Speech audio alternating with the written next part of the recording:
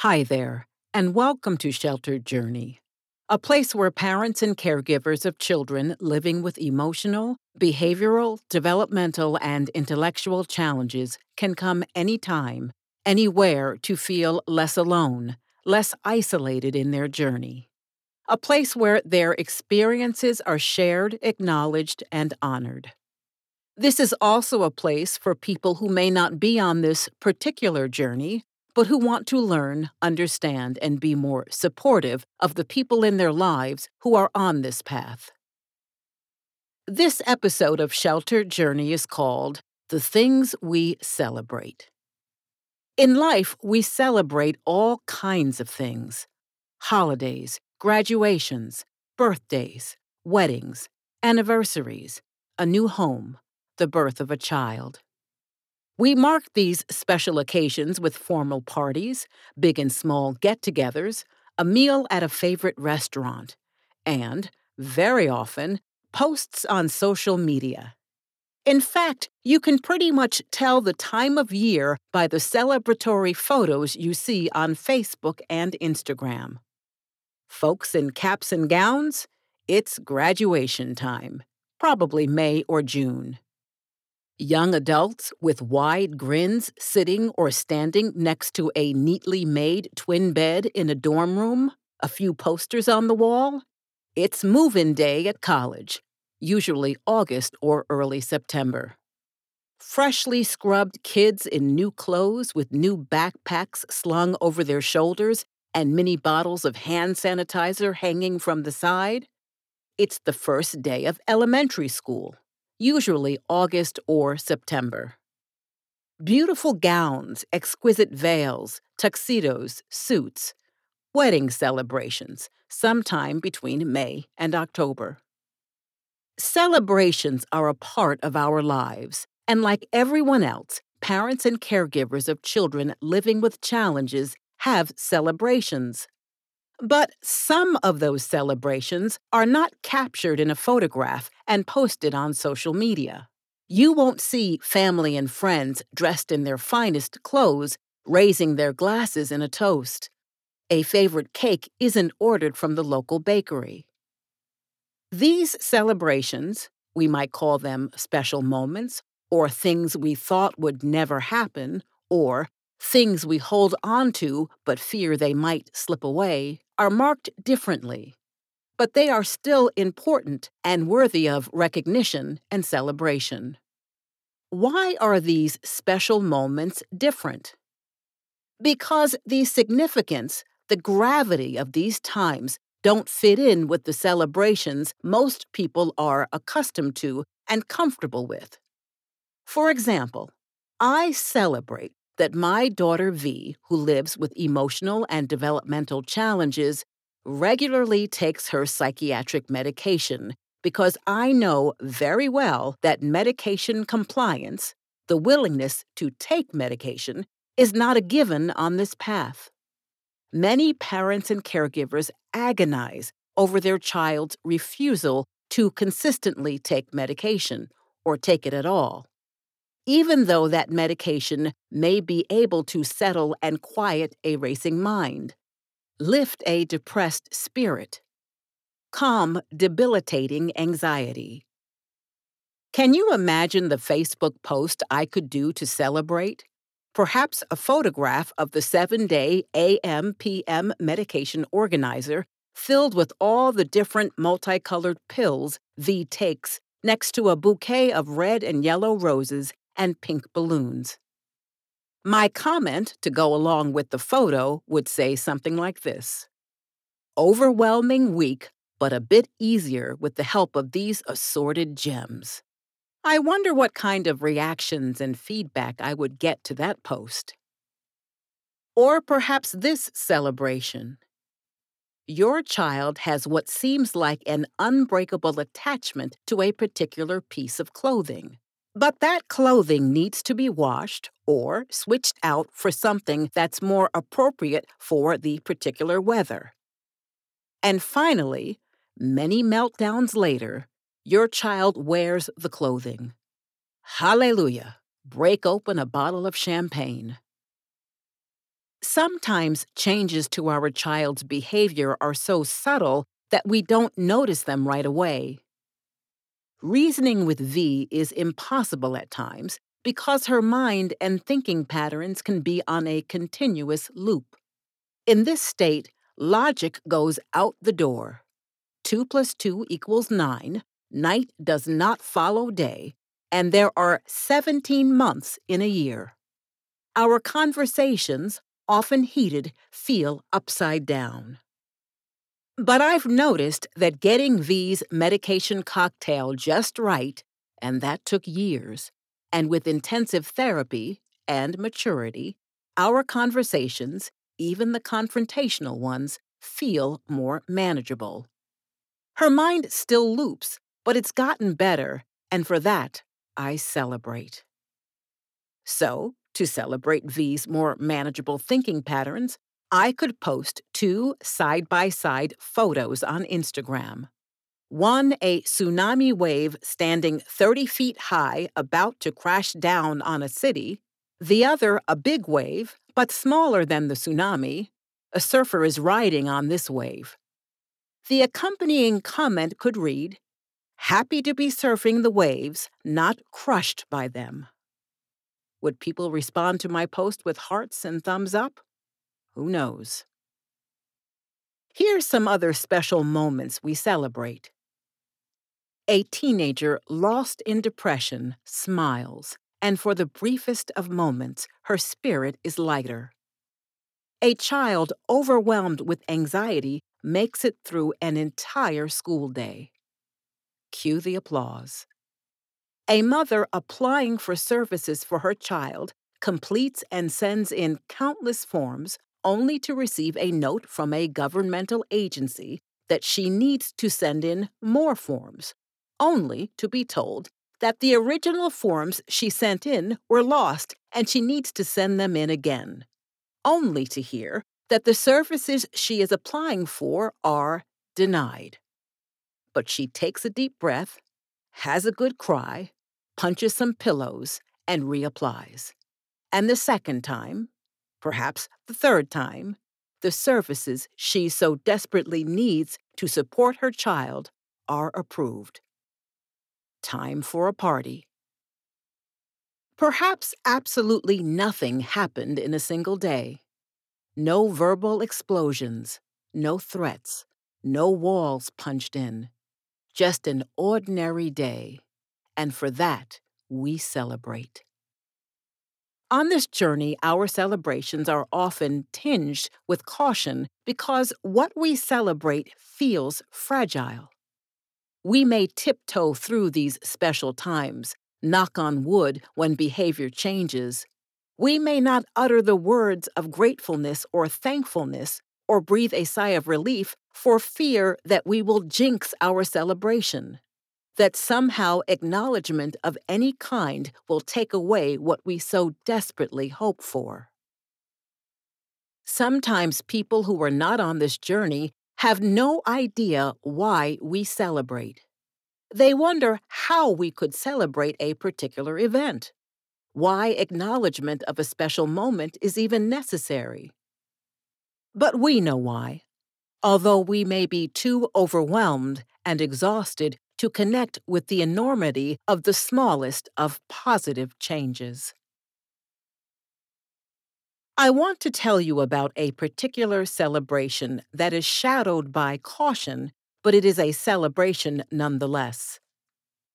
I had coffee with one of my good friends on this journey recently, and I told her that I was working on an episode of Sheltered Journey called The Things We Celebrate. I explained the gist of the episode, which is to acknowledge and honor the special moments and times of parents and caregivers on this path that are not ordinarily celebrated. She then told me she had something to celebrate. As we talked, she caught me up on where things stand with her oldest daughter, who struggles with emotional and behavioral challenges. Her daughter has spent much of the past few years in residential treatment programs. But she made some significant progress, and her mother, along with her psychiatric team, agreed that it was time for her to come home. For the past several months, she has lived with her mother and younger sister. Despite all that was put in place to support the transition, a psychiatric team, which includes a case manager and in home therapist, a therapeutic school that includes additional psychiatric support, and medication, her daughter will not stay home.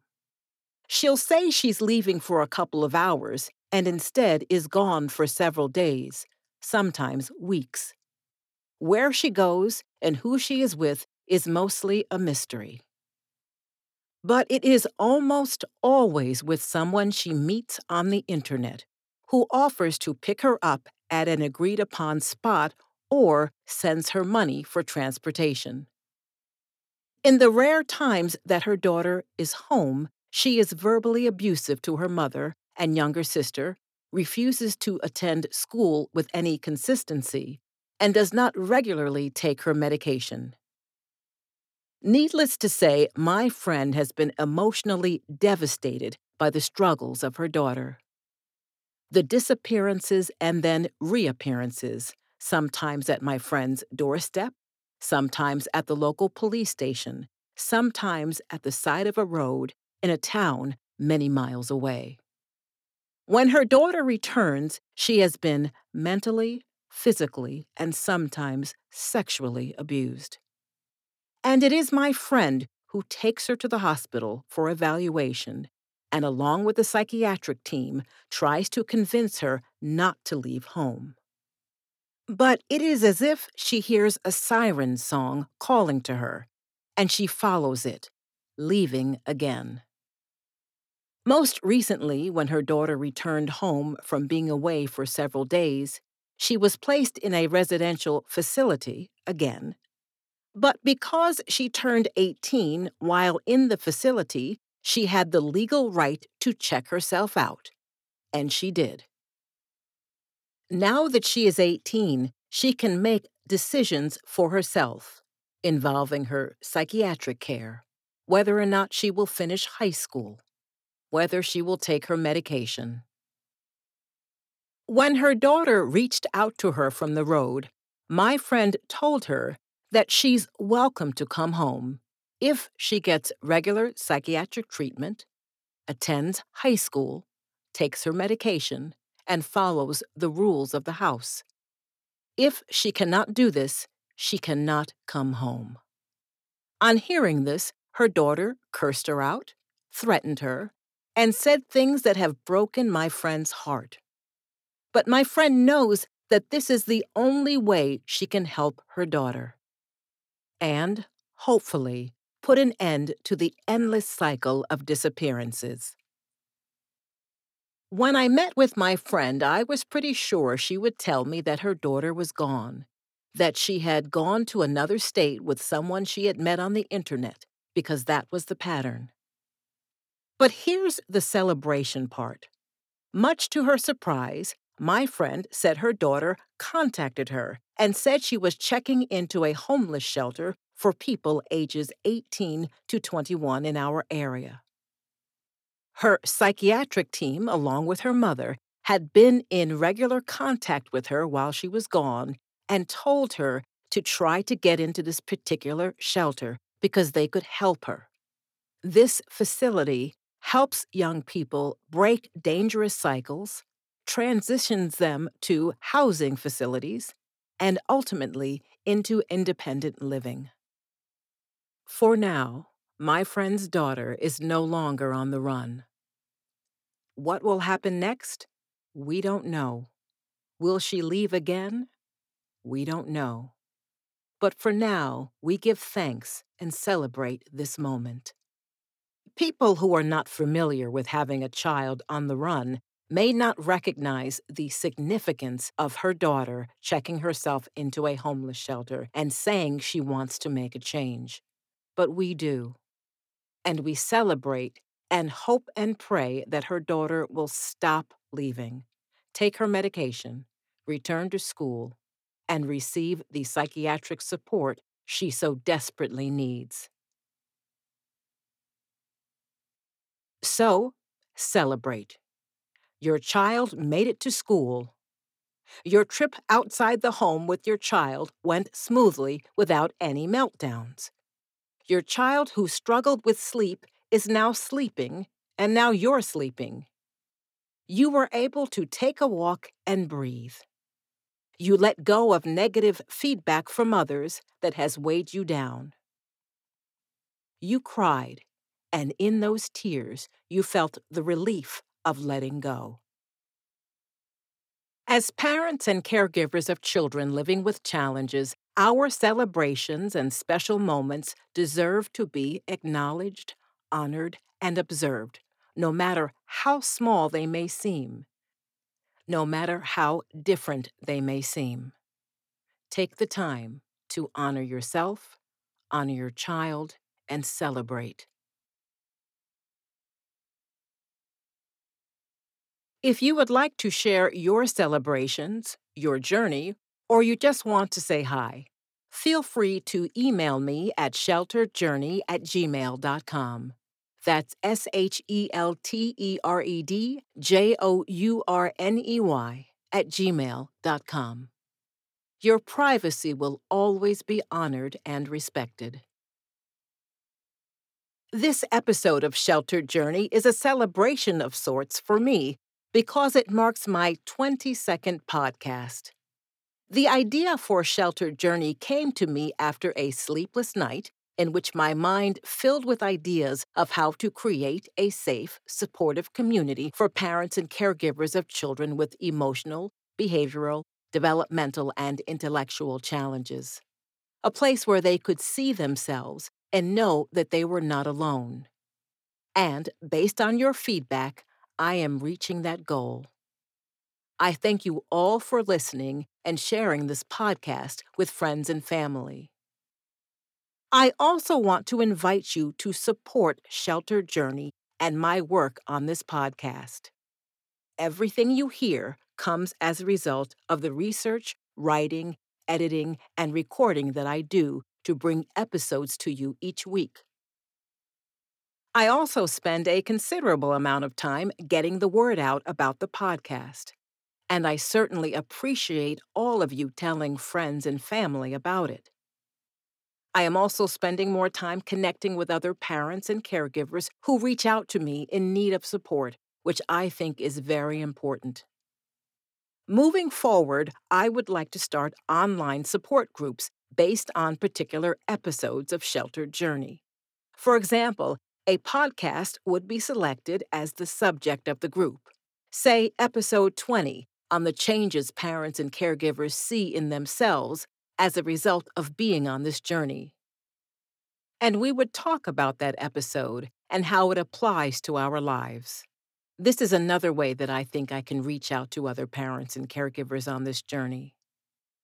I have also started to get the word out about Sheltered Journey to school districts so they can tell parents of children living with challenges about the podcast, and those parents and caregivers have another resource. My work on Sheltered Journey is extremely rewarding, and I feel so lucky and blessed to do it. But quite honestly, it is extremely time-consuming. So, if you feel a connection with this podcast and you would like to support my work, I would appreciate it if you would make a donation in support of Sheltered Journey. You can go to the Sheltered Journey website. It's www.shelteredjourney.com, and there you will see a donate button. There is no donation that is too small. Everything you give supports my work in supporting our community. Finally, celebrate something of your own today.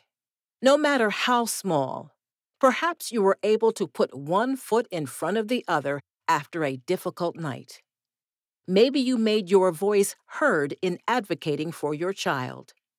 Maybe you gave yourself a break and acknowledged that you are doing the best you can. Celebrate that. Thank you for listening to Sheltered Journey. Be well.